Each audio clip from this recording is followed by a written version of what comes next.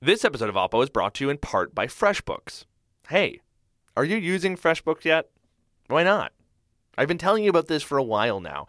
You can use FreshBooks to track your time, send beautiful-looking invoices, get paid faster, and it's so dang easy to use for small businesses and freelancers. If you don't believe me, you can try it yourself, free, for 30 days. Just go to freshbooks.com/Oppo and enter OPPO in the How Did You Hear About Us section. That's freshbooks.com/Oppo and enter Oppo. This episode is also brought to you by Audible. Audible has the best audiobook performances, the largest library, and the most exclusive content curated by and for Canadians. Start a 30-day trial and your first Audible book is free. Learn more at audible.ca/Canada. That's audible.ca/CANADA. From Canadaland, this is Oppo.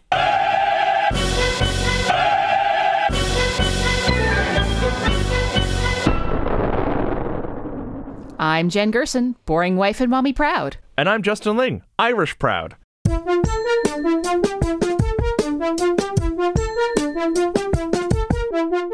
Today, it's a sheer survivorship extravaganza. We have on a very special guest who wants to take the Conservative leader out. We've also got the latest on what's going down in the Wild West. And finally, I have some thoughtful thoughts on Hong Kong.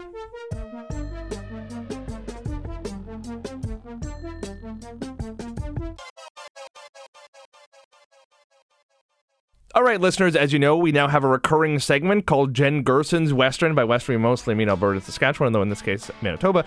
Alienation Corner.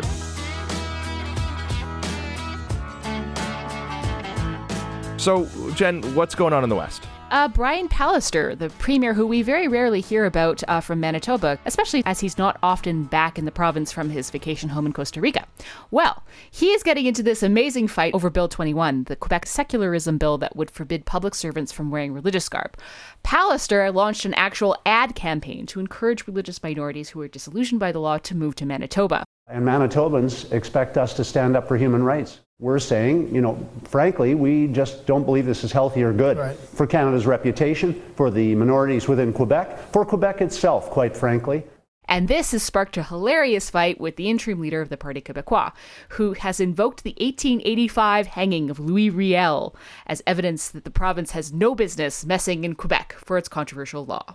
Obviously, the Quebec premier thinks differently than I. He says it's a popular measure. I think it's a dangerous measure. We agree to disagree. And I respect and like the premier, but I do not like this legislative proposal. I do not think it is a good thing. And I would hope others would stand up and say what they think. I thought that this was just absolutely hilarious, and I have to admit that I'm really enjoying Brian Pallister more and more. I got to do a profile of him in Maclean's a little while ago, and I really enjoyed it, but he's an odd duck. He's a really odd guy. He strikes me as a little frumpy, a little kind of dour. I don't know. I kind of like it. He's actually got a really kind of dark sense of humor, actually. He's really funny. Oh. But he's rapidly, I think, emerging as the go-to centrist conservative in this country. If you want a pretty sensible conservative guy who will come around on the issues and, he'll get around to it and he'll plod along, it's kind of Brian Pallister now. So I'm really enjoying some of the stuff that's going on in Manitoba. Yeah, to say nothing about his domestic record in Manitoba, he's a nice counterweight to Scott Moe and Jason Kenney. It's not just Quebec bashing. He's legitimately calling out Quebec for a truly racist piece of legislation. I'm here for it. Well, and he's also being opportunistic, too, which we saw also Nenshi do when Quebec's tried stuff like this before. It's okay, you don't want to be discriminated against in Quebec? Come to the West. I kind of love it. Good job, Brian Pallister. Good job, Brian Pallister. This episode is brought to you by FreshBooks. Accounting tasks are a waste of time, and they're not fun, and they're annoying. Some places have entire departments just to handle accounting. They're called accounting departments. And it's not that difficult, but it is very time-consuming and very annoying. I hate keeping receipts. I hate having to sift through spreadsheets that I've forgotten about and that are formatted terribly. It just takes away so much time from doing stuff that I actually enjoy doing and which actually makes me money. Well, if you're using FreshBooks accounting software, you could be saving up to 192 hours a year. It just makes taking care of your books that much easier. Since I've started using it, I found I've just shaved time off of doing so many things. My invoices look good, they get sent out faster, the reminders can be automatic. I don't have to spend a whole bunch of time going back through my old emails to figure out how much I charged for something. Everything is right there. It's easily searchable. It's easily sortable. You can spit out reports. It is fantastic. And you know what? It means you get paid faster. So you get more money in your bank sooner and you can spend it, which is good. Listeners like you can try FreshBooks free for 30 days. All you have to do is go to freshbooks.com/OPPO and enter OPPO in the How Did You Hear About Us section. That's freshbooks.com/OPPO and enter OPPO. Today on Oppo, we have a special guest. Villain of the progressive left, aspiring kingmaker of the conservative right, Jeff Ballingall is with us in studio to discuss his plans to oust Andrew Scheer. Ballingall is the man behind the infamous Facebook group known as Ontario Proud. Ontario Proud has branched out across the country since claiming a slice of Doug Ford's win in Ontario in 2018. And if you haven't actually seen any of their memes, Ontario Proud, Canada Proud, and all of their provincial subsidiaries are basically conservative meme pages dedicated, above all else, to taking down the Liberal Party in all of its forms. Based on what we know about Ontario Proud's financing, they are predominantly funded by a handful of real estate developers, as well as a whole bunch of small donations from fans and supporters. While he says the Proud Network will remain neutral in the coming Conservative leadership review, he has joined with Corey Teneycke to form Conservative Victory, a pack devoted to ousting Scheer. Jeff, welcome to the show. Thanks for having me. I'm so looking forward to all of the Twitter backlash the second that your name is actually announced on this show. It's going to be great. So, Jeff, I have to start with this question. Why are you the guy to oust Scheer? Aren't you just a dude who shitposts memes on Facebook? Yeah, well, that's what my detractors will say. But I think I think I'm good at digital media, and I think our team has a good approach. And I think I have a valuable insight into how to appeal to a broad sector of the Canadian public online. And I think the Conservative Party needs to do a better job at appealing to people and using new media. And so when Corey approached me and asked me if I wanted to be part of his new venture, I was happy to join. A lot of people actually said that a minority Liberal government would be a win for the Conservative Party, that if Andrew Scheer took away Trudeau's majority, that would be a win, and there wouldn't be a rush to get rid of him. What changed? Well, and I probably would have sided with you after the election, but what happened after the election is that Andrew Scheer came out and tried to claim some big moral victory, and then he doubled down on all his awful things he was saying about gay rights and social issues that we should not be discussing in that fashion. And then he didn't show any plan to beat Trudeau, with no passion, no conviction. So, as I said to the Globe and Mail, his election performance was disappointing, but his post-election performance was abysmal. And he left this big leadership vacuum, and he played to all the worst instincts that Conservatives had about him. Because, Jeff, I want to get into why you're pissed off at Scheer, but first I just want to ask, so you and Corey, why did Corey approach you? You guys go back to the Sun News together, right? It actually predates that. I worked for Corey at the Conservative Resource Group on Parliament Hill. He was my first real boss. And my other question is, if Ontario Proud is so influential, and if you have such a keen grasp of how to mobilize Canadians and how to use digital, then how come you guys weren't able to mobilize voters in the last election in the 905, which is largely where the Conservatives needed to win? Well, I think we did a good job at attacking Trudeau. I think Canada Proud did a very good job at getting the Liberals, trying to get the Liberals off message, trying to use blackface and all the other scandals against the Liberals. But I think ultimately that's a part of a campaign. We're a third party. We are not the campaign. And so if the leader runs a crappy campaign, if Canadians can't connect with the Conservative leader, then it's going to be really hard to win an election. And I think we saw the limits of that. I think going into the campaign, I had big questions about the ability to win the election based on just Trudeau's negatives. Can the Conservatives win just on people not liking Trudeau? And I think we learned, one, Canadians are going to look to the next prime minister and see if they like the guy or girl. And number two, I think one of the reasons the campaign failed is that the Conservatives didn't do a good enough job prosecuting the Liberals. And that really showed in the last week of the campaign where they started talking about a majority government. They had, Andrew Scheer's face above the Gardiner in Toronto, and they made it all about the Conservatives when the election should always have been, if that was their playbook, they should have stayed true to that play and made the election all about Trudeau and not started talking about Andrew Scheer, majority government. The Conservative campaign didn't look all that different from Ontario/Canada Proud's campaign, right? I mean, you guys both focused heavily on the carbon tax. Carbon tax doesn't work. The tax grab, yada, yada, yada. You focus heavily on blackface and Cissy-Lavalin, a handful of other things. There's a lot of overlap in the Conservative campaign and the third-party campaign that you guys are running.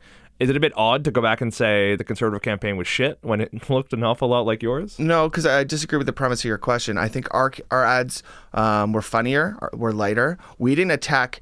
Andrew Scheer's response to blackface was kind of empty, where we just made it listen. Like, no one actually thinks Justin Trudeau's racist, but what he is he's a hypocrite and he's an embarrassment to Canada. That's how we played blackface. I don't think Scheer really did that as much. And I think ultimately, Scheer was just not an authentic or entertaining or accessible speaker. I mean, you don't want to listen to the guy because he's so boring and he's so lifeless and he doesn't actually seem to believe in what he's saying. He's just mouthing words. And so how can anyone connect with someone that doesn't really show empathy? And so, yes, we had a role to play in the campaign, but we can't win a campaign. You can't win a campaign on a third party on itself. With the benefit of hindsight, how should the Conservatives have run that election campaign, according to you? I just think you need a leader that shows empathy. I think you need that Bill Clinton 1992 campaign moment where it's, I feel your pain. You need someone that just seems relatively normal.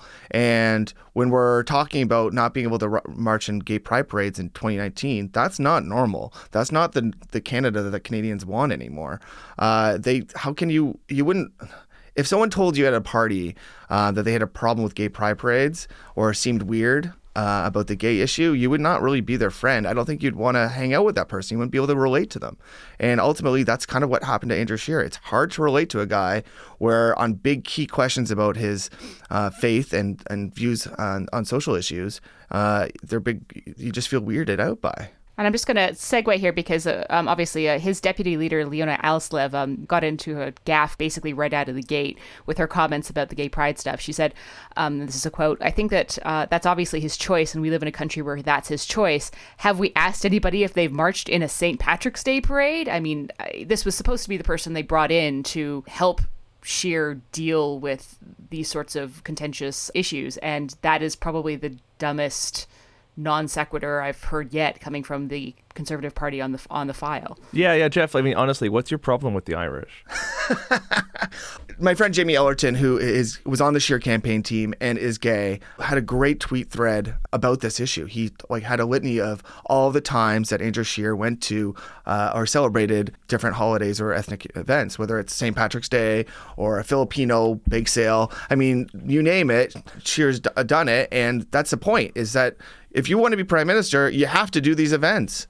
You have to find a way to represent different Canadians. And sorry, dude, you got to do it. It's part of your job.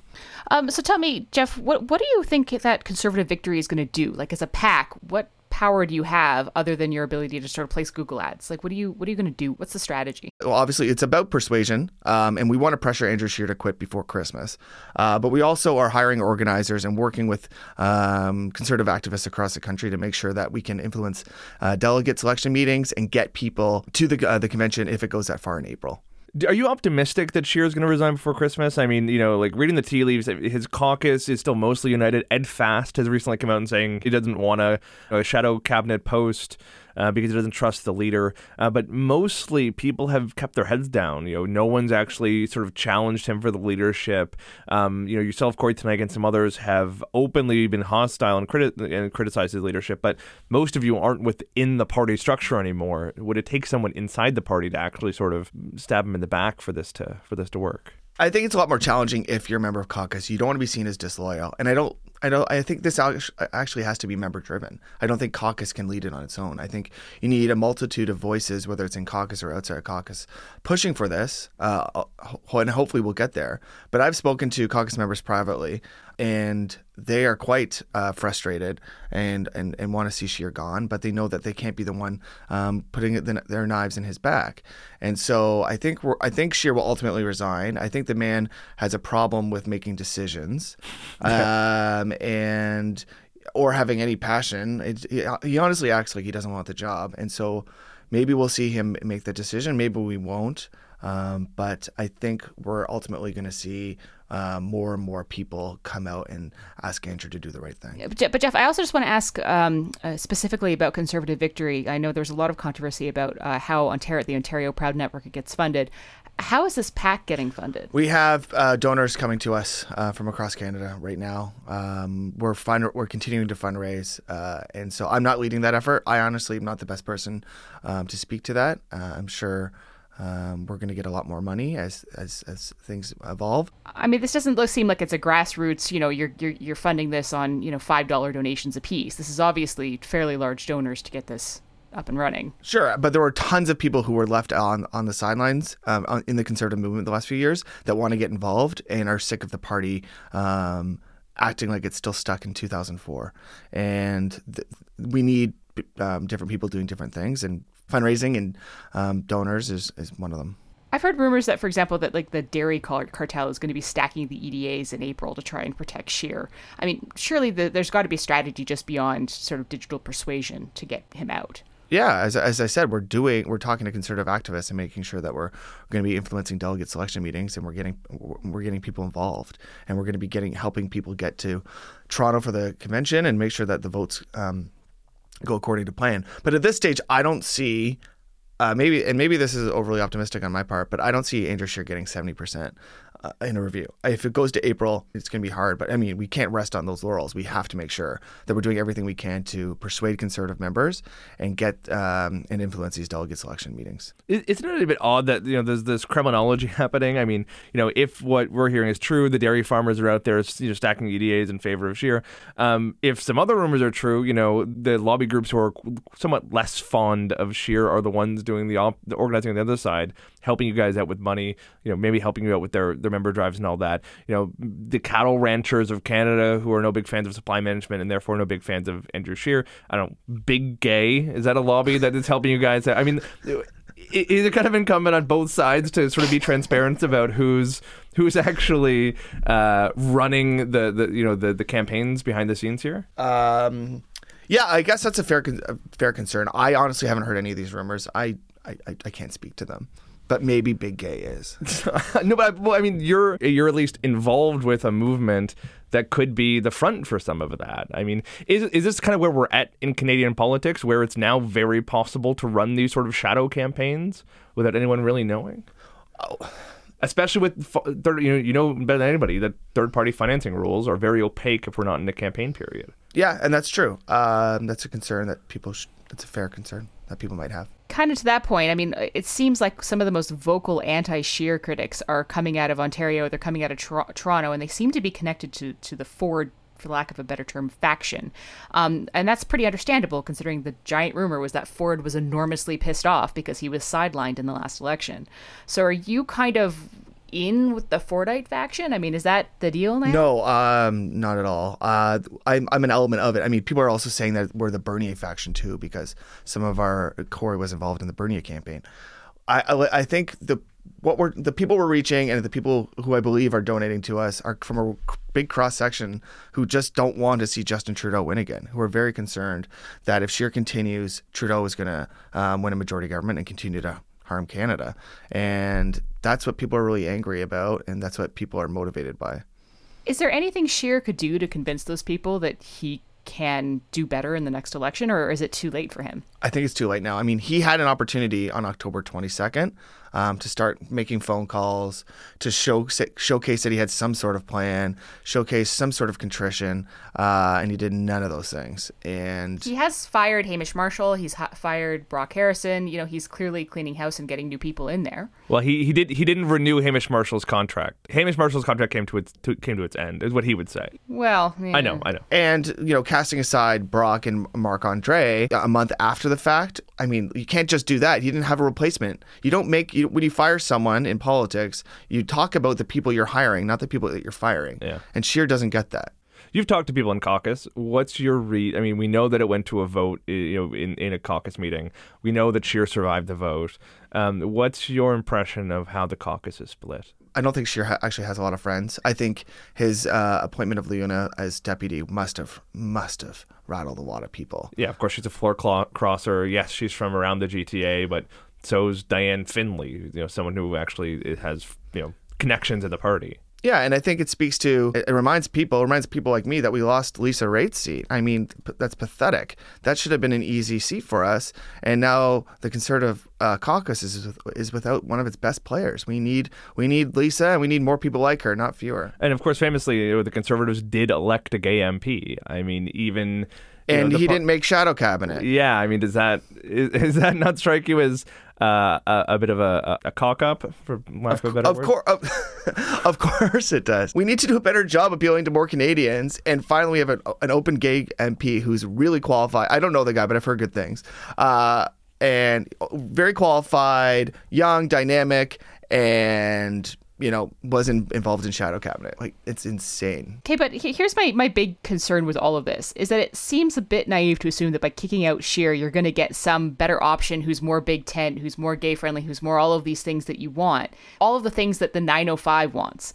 I mean, isn't it more probable that you're just going to wind up with some total populist style windbag, another demagogue style person? Or you get Peter MacKay.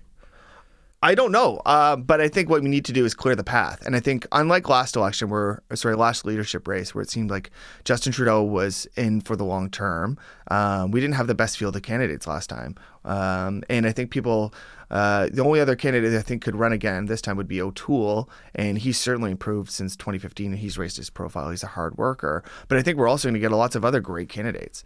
And the example I've been giving to people about the kind of potential candidate we could get is if we look to the Democrats in the States and Pete Buttigieg. This guy has pretty much an unpronounceable last name to a lot of people. He's gay. He's from a small town in Indiana. And now he's within striking distance of winning Iowa and New Hampshire. And he's taking on Obama's vice president. So the strategy is here you're going to kick out Scheer, and then hopefully on a wing and a prayer, somebody like Pete Buttigieg is going to come in and replace him? No, that's an element. But I mean, we could have the names I've heard.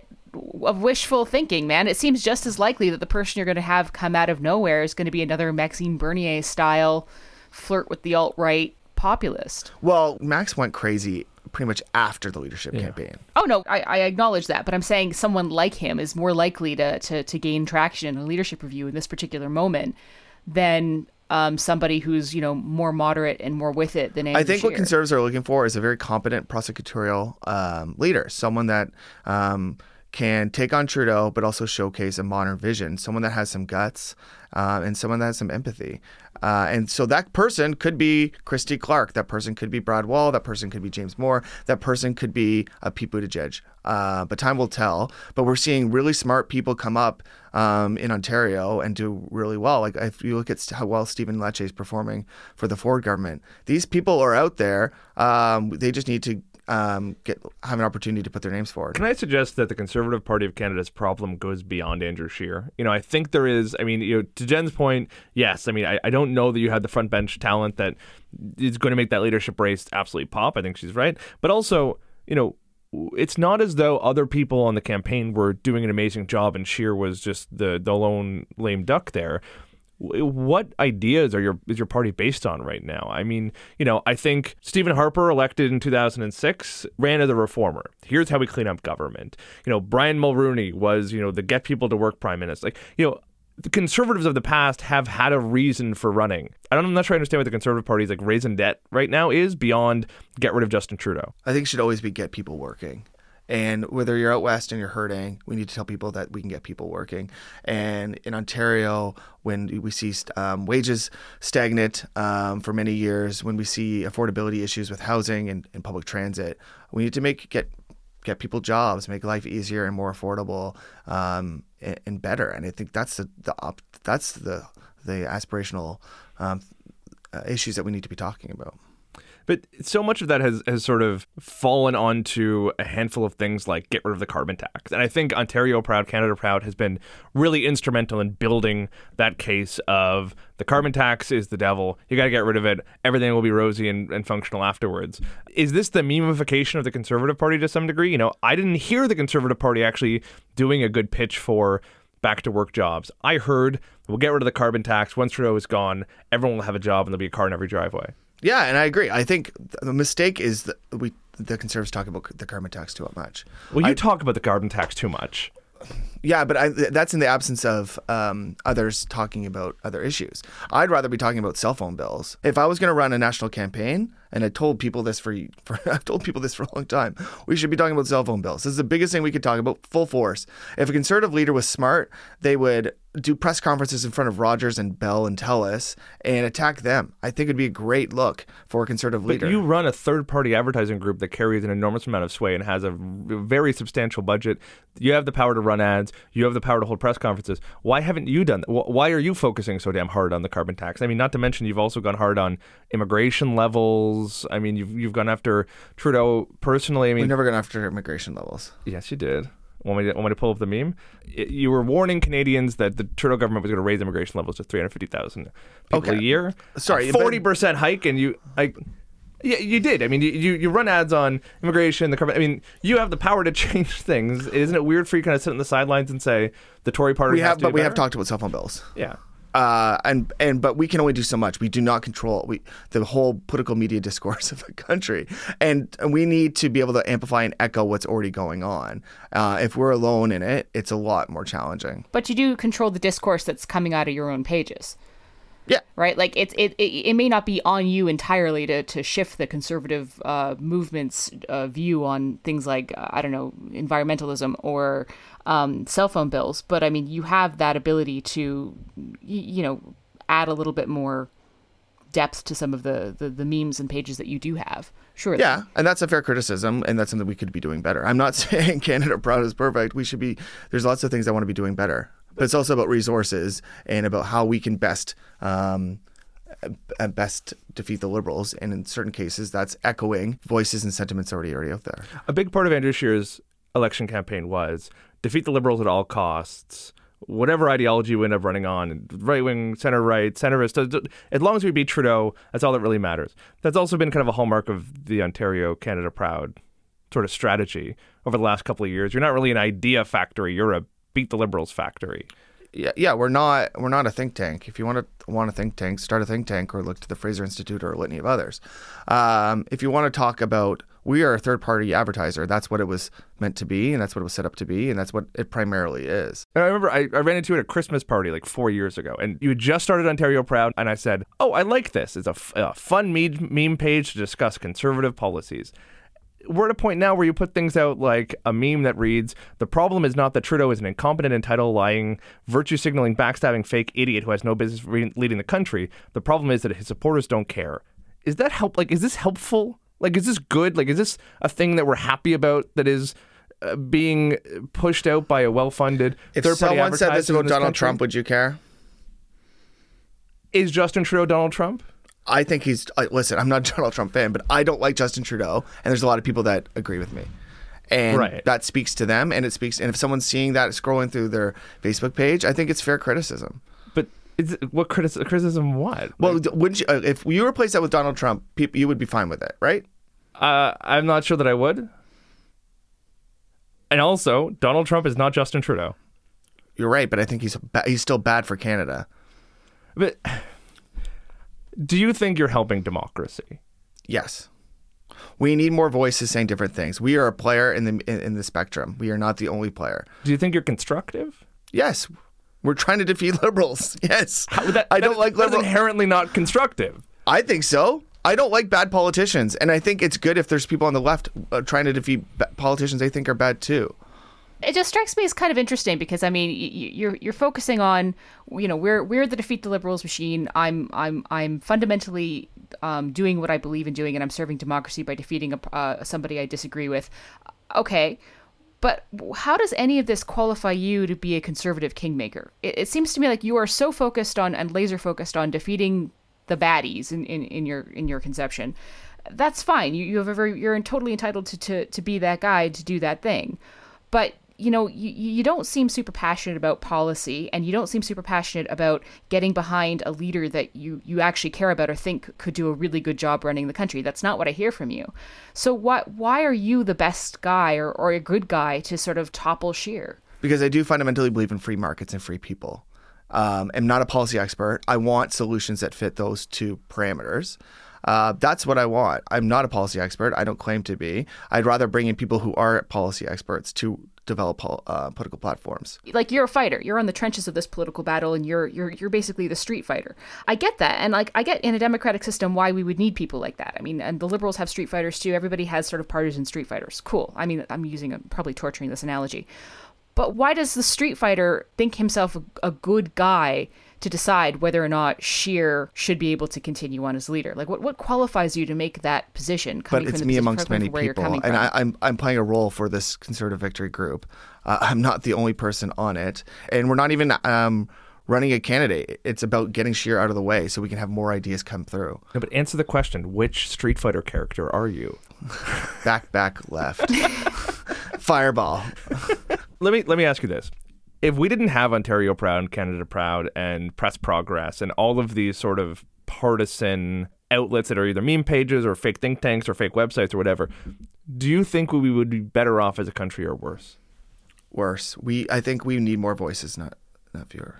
But doesn't it matter what those voices are saying? And let's bring it back to Andrew Scheer. But why do people get to decide what voices? I'm not getting to decide. I'm not deciding. I'm not saying we should shut you down. I think he's actually trying to guilt you into quitting, Jeff. Jen, you're giving away the plot. No, but quite earnestly, I mean, for the Conservative members who are still kind of on the fence about Scheer, who might not appreciate the campaign that he ran, but who aren't sure there's anything better on the other side, would it not be helpful to give them a vision of, what you think the Conservative Party should be, or what your donors or whatever? Do you not think it's worth advocating or advancing an idea of what the Conservative Party could be? And when it comes to a leadership candidate, that's what we'll do. But right now it's about Scheer is harming the party. We need a healthy race. And if Scheer wants to run again, he should run. But we need a healthy race where new voices and new ideas can emerge. Because generally it feels like your outfit, I mean, you are funded by increasingly, I know, small donors, but a handful of big corporate donors. You use the apparatus you've built to go after people. I mean, that's fundamentally, you go after Trudeau, you're going after Scheer now. But so let's be clear, the Prouds are... you also have a lot of great memes about, like, bagged milk and how lovely maple syrup is. So, like, let's be fair here. The Prouds are also staying neutral in this campaign. Yeah, but I mean, you are part of the Proud apparatus. I mean, sure. You're the brain master. Is that a word? No. Okay. So Proud. You're not going to use the Proud network to try and mobilize any of the members to vote against Scheer during the leadership review, if it comes to that? No. Why not? Well, one, there'd be a disagreement amongst. Listen, there's a board of directors with Canada Proud. I can't control it all, and I think there'd be a disagreement on that. I also think Canada Proud's role. That's not what Canada Proud is about, is getting involved in internal Conservative battles. But to keep kind of harping on this, the Conservative Party needs to figure out what kind of Conservative Party it wants to be in the 21st century, right? Especially in the second decade of the 21st century, which is, I'm told, where we are now. Does it have to change substantially? It kind of sounds like you're saying, oh no, all we need is a funny guy who can sell the same things that Scheer was saying. I mean, do you need a party that, does actually have a sensible environmental platform, is cool with queer people, is finally putting the abortion thing to rest? Like, where do you think this Conservative Party should be? Do you even care? Well, one, I think if we had a better leader last time, we would have won the last election, right? But that's also... Even with kind of saying all the same things, doing all the same things, if it had been a different face, you think you would have won? Yes. Okay. Now, does that mean I think the party needs to change too? Yeah. I also think the party needs to modernize its approach for the long term. I think we need to be inclusive. We need to be talking to ethnic communities and making sure we're not alienating urban women and doing all the other things that need to be done. We need to figure out a way to talk about climate change in a more sensible way for the long term. There's a litany of things that need to be improved. But don't you think you've incentivized talking about climate change in the stupidest way possible? I mean, and I mean this quite genuinely. You put out memes that kind of say, carbon tax is not a environmental platform. It's actually counterproductive. It's a tax grab, yada, yada, yada. You've created a feedback loop where saying bad things about the carbon tax gets donations and likes and shares and people angry online. And it doesn't leave room to incentivize people to come out and say, here's a thoughtful, sensible alternative. But we can't be all things to all people, and you're acting. But you're doing a bad thing. No, but I think you're all asking. Listen, Canada Proud isn't a political party. Yeah. And so we're not going to have all the solutions to problems, and we should look to political parties and policy experts to find those solutions. But you're doing a bad thing. We're an attack dog that attacks bad ideas and bad politicians, right? Right. And I think the left has had them. The unions outspent Canada Proud, 9-1 last election, and they're able to run vicious ads and But at least I'm transparent. I'm on this podcast. Would anyone from Unifor come on here? Absolutely not. Oh, we haven't asked. We should probably ask at some point. I apologize if this is a Unifor shop. Solidarity forever. At least the unions are out there saying, what do we not want? Layoffs. Because we have members, we don't want them laid off. What do we want? More investment in public services. You can disagree with that, but they are a membership-driven organization. They have elections for their board. They are pretty upfront about what they want, what they don't want. Your organization is, former Conservative Party staffers for the most part, taking money from private corporations to run ads that are largely in lockstep with the Conservative Party. Do you not think there's a difference there? I mean, not that it's necessarily one is good, the other's bad. I actually think they're both to a large degree bad. But do you not recognize that there is a difference there? But when you look at the actual content that these groups put out, they're identical. Yeah. I mean, they attack Scheer, they attack Doug Ford, and there's a lot of mean-spirited stuff in there. And so Unifor might claim certain policy objectives, but when it comes down to the political aspect of it, they fight like we do. I'm going to play devil's advocate here with you a little bit, Justin, not to get Jeff totally off the hook for being the baddie, but to some extent, people can choose to contribute to the Proud network if they want to, whereas, for example, the unions, for the most part, the people who are join them have to join them in order to take the jobs that they do, and the contributions are forced, and then that income then goes to partisan funding. So you could make an argument for one being a baddie or the other being a baddie or both being the baddie. So I'm not sure that the unions are quite as lily white as you're playing it. Listen, I'm not going to guilt you into shutting Ontario Proud down. I've accepted that. Can I at least suggest that Ontario Proud could be a vehicle for something more positive than the rancor and vitriol that you've created on your platform thus far? I don't listen. I disagree with that premise, but I also disagree all you want. But no, listen. There's a lot of things I would love to do with more resources. Right? I'm not giving you any more money. I'm tithing enough. Justin, we capped you I'm going to off. look No you up more in our money nation to builder. No, there's lots of things I want to be doing, and that's the thing is my ideas don't end at Canada Proud and Ontario Proud, and what I want to contribute to Canada and to political discourse and business, they extend beyond that, and so Canada Proud has its role. It is an attack dog, but I think you're right. There's other things that I would like to be doing through that vehicle, but there's also other things I want to be doing through other vehicles, and that includes being more positive and proactive. What I'm hearing from you is that Canada Proud is the first of your foundation blocks in the empire that you choose to build around. I started Ontario Proud and then Canada Proud because they were the logical next steps, and then it was an opportunity in the market that I could do. And you expect to grow your influence and power base from there. No, that seems really egotistical. Are you running for leader? No, Is this all a scheme to get Scheer out so you can run? No. No, I never listen. I don't like. I'm not Jen. I don't view myself in that regard. I'm just doing. I like to do cool things, like things I like to be doing, and that's kind of why I like having my own business and having the freedom to do cool things and think about cool things, and that's what I want to do. Yeah. And so there's things. I'm not some grandiose visionary thinker where I think 10 years down the road or even a year or two. It's what can I do next that I would enjoy that I think I can be good at. Okay. I hope it is more positive because, and I've told you this privately before, I think you're hurting democracy, and I want you to stop hurting it so much. Okay. That's my little. That's okay, Justin.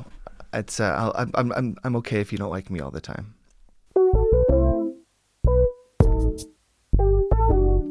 This episode is also brought to you by Audible. Audible has the best audiobook performances, the largest library, and the most exclusive content curated by and for Canadians. Now, if you were depressed by Justin's suggestion last week, might I suggest this monumental work by Friedrich Hayek, one of the thought leaders of the Austrian School of Economics and one of our greatest defenders of classical liberalism. The Road to Serfdom, the definitive edition. It is an unimpeachable classic work in political philosophy, intellectual and cultural history, and economics. The Road to Serfdom has inspired and infuriated politicians, scholars, and the public for half a century. Originally published in 1944, when Eleanor Roosevelt supported the efforts of Stalin and Albert Einstein subscribed lock, stock, and barrel to the socialist program, The Road to Serfdom was seen as heretical for its passionate warning against the dangers of state control over the means of production. For Hayek, the collectivist idea of empowering government with increasing economic control would lead not to a utopia, but to the horrors of Nazi Germany and fascist Italy. Start a 30-day trial and your first Audible book is free. Learn more at audible.ca/Canada. That's audible.ca/CANADA.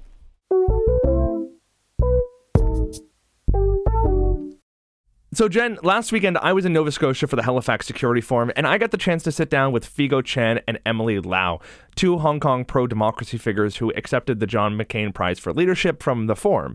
Lau is a former chairwoman of the Democratic Party, while Chan is one of the protesters who was organized in the streets of Hong Kong for weeks. I spoke to them just a couple days before President Trump signed the Hong Kong Democracy and Human Rights Act into law. Basically, the law would have just required some regular reporting about whether or not China is actually respecting Hong Kong's independence, and it would have given them the option to sanction individual Chinese officials or Hong Kong officials if they've been found violating human rights or basic democratic principles. So a pretty reasonable act all in all. And I managed to confirm last week that the Trudeau government has zero interest in adopting anything similar, which frankly is a disgrace. I 100% accept that Canada can't fix the rest of the world, but I do think this government's absolute feckless, spineless toadiness to China on this file is abhorrent. Isn't it an interesting contrast from where we were a couple of years ago, where the Trudeau government was trying to claim that Canada had lost its role as an honest broker and that we were going to be back on the world stage, we were going to get a seat at the totally useless and pointless UN Security Council, and now we can't even engage in the most perfunctory and symbolic of acts toward Hong Kong. It's pretty amazing to me. Honest broker, it turns out, just means absolute kowtowing hand-wringer. So anyway, I wanted to play a bit of this interview so you can actually hear two of the people most impacted by China's crackdown of the protesters there and listen to them demand something better from the Prime Minister. China has done a very good job, especially over the last decade, of lobbying, convincing politicians around the world to take a more friendly stance towards China. It, up until recently, hasn't been incredibly effective, apart from now the President of the United States repeatedly says that President Xi is his friend and counts him as an ally. Is that discouraging? There are people in public office, whether it's in government or in parliament or in business, they want to make money. So they want, China is a big pot of gold, and they want to go in and get it. And so in the process, other things, have to play second fiddle. So we know that. And of course, it's very disappointing. And China knows that they know the weaknesses or the wants of these people, and they satisfy them. So it's not easy. But then when I talked to the audience here, I said, you have your values. So those things should matter too. I mean, I have nothing against people doing business. But it's not that when you do business, you betray your own values. That's all. But if you do business, but you still stick to those things, and get China to do it. And I also mentioned the importance of reciprocity, which is a very fair thing. Well, when they come here, the whole place is very open. And they get access to all kinds of things, whether they're journalists, whether they're academics, the business people, they get access because it's open society. But when you go there, you don't. And you don't complain. You accept it. So they feel very happy. They come and get everything. So they think you're fools. So why should you do that? I'm not asking you to sanction them. I'm asking you to demand the same treatment. And if you can push China to act in a more civilized way, it would be good for the whole world. It's just that in the past, people have spoiled China. It feels like one of the most effective strategies against China recently has been the images coming from Hong Kong. The protesters have done a fantastic job of getting photos, images out, and making their voices heard online and through the media in a way that unfortunately, maybe the Tibetan or the Uyghur cause hasn't. They can't do it. Yeah. You can't go in. 咁佢問你呢個係咪因為可以咁樣做係咪幫到鼓勵咗啲抗爭者。 Hong Kong can do that is because Hong Kong have some freedom. Yesterday, the 加拿大嗰個話叫唔好支持香港。Oh, the ambassador here, the Chinese ambassador here, told the Canadians not to support Hong Kong. That is a good thing for all the people, the world, know more about the mainland China and know more about what they did. You can see that they don't want to give the freedom for the people, and they don't want to give the power for the people. That is the main point. We can not just hope government can give freedom to us. We should just fighting for our freedom, for our democracy. That is sleeping tiger and now is wake up. Yeah. The Tibetans and the Uyghurs, you can't see it. Although actually the number involved much bigger. Some say 3 million now in Xinjiang. I don't know. But you can't see nothing. So how can people be moved and be mobilized? So in a way, Hong Kong is still lucky because there's that freedom. And those images, I think, have contributed to the U.S. House and Senate introducing that bill, passing it with only one vote against. Yeah. And it's led to all of the support. You haven't seen that in Canada, and definitely not in the UK. The Canadian government, even though it's still, squaring off against China, has not been as vocal as U.S. legislators. Yeah. It kind of feels like they are heeding the warning from the Chinese ambassador to stay out. Yeah. Does Canada, the UK, Germany, everybody else need to do more? Yeah, I hope so. I mean, that's why I hope the Prime Minister would have some guts and a sense of dignity and courage. Not just to speak out for us. These are universal values. So he should speak out. I'm not against Canada trading with China. I'm not against Halifax selling lobsters to China. No. Yeah. But you can also say, hey, okay, I'll trade with you, whatever, but I also want to talk about human rights. And I hope you will not, violate the human rights of your people. So I hope they'll do it. And I think the Chinese probably were worried that after American Congress has passed a law, they fear that something similar may happen here. That's why they spoke out yesterday. 回應啊嘛。Yes. So he thinks the police would listen to your prime minister's words. And I think that whether it's the Chinese government, Hong Kong government, or the Hong Kong police, they all listen. Yes. And if the international community leaders speak out, of course they listen. Because China cares about face. Yes. If you internationally, at every occasion, you keep bringing this up, you keep mentioning it, they will be embarrassed. Just in the reverse, if nobody talks about Hong Kong, because they meet a lot of foreign dignitaries, if every time they have a meeting, nobody talks about Hong Kong, now that would be bad news.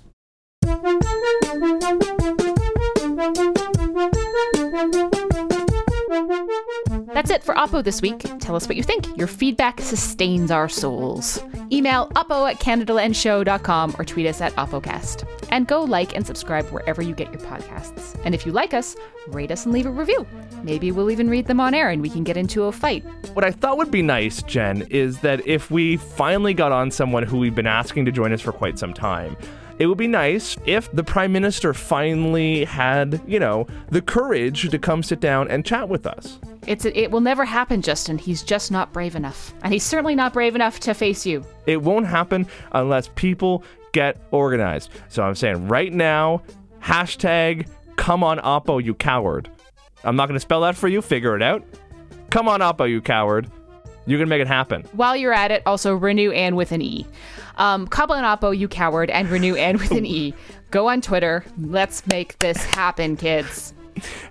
How much does Ontario Proud cost? Can we get them involved in this? Anyway, this episode was produced by Laura Howells and David Crosby. Our managing editor is Kevin Sexton, and the theme music was by Nathan Burley. I have the last word this week, and that word is blue. It's the only thing that came into my brain.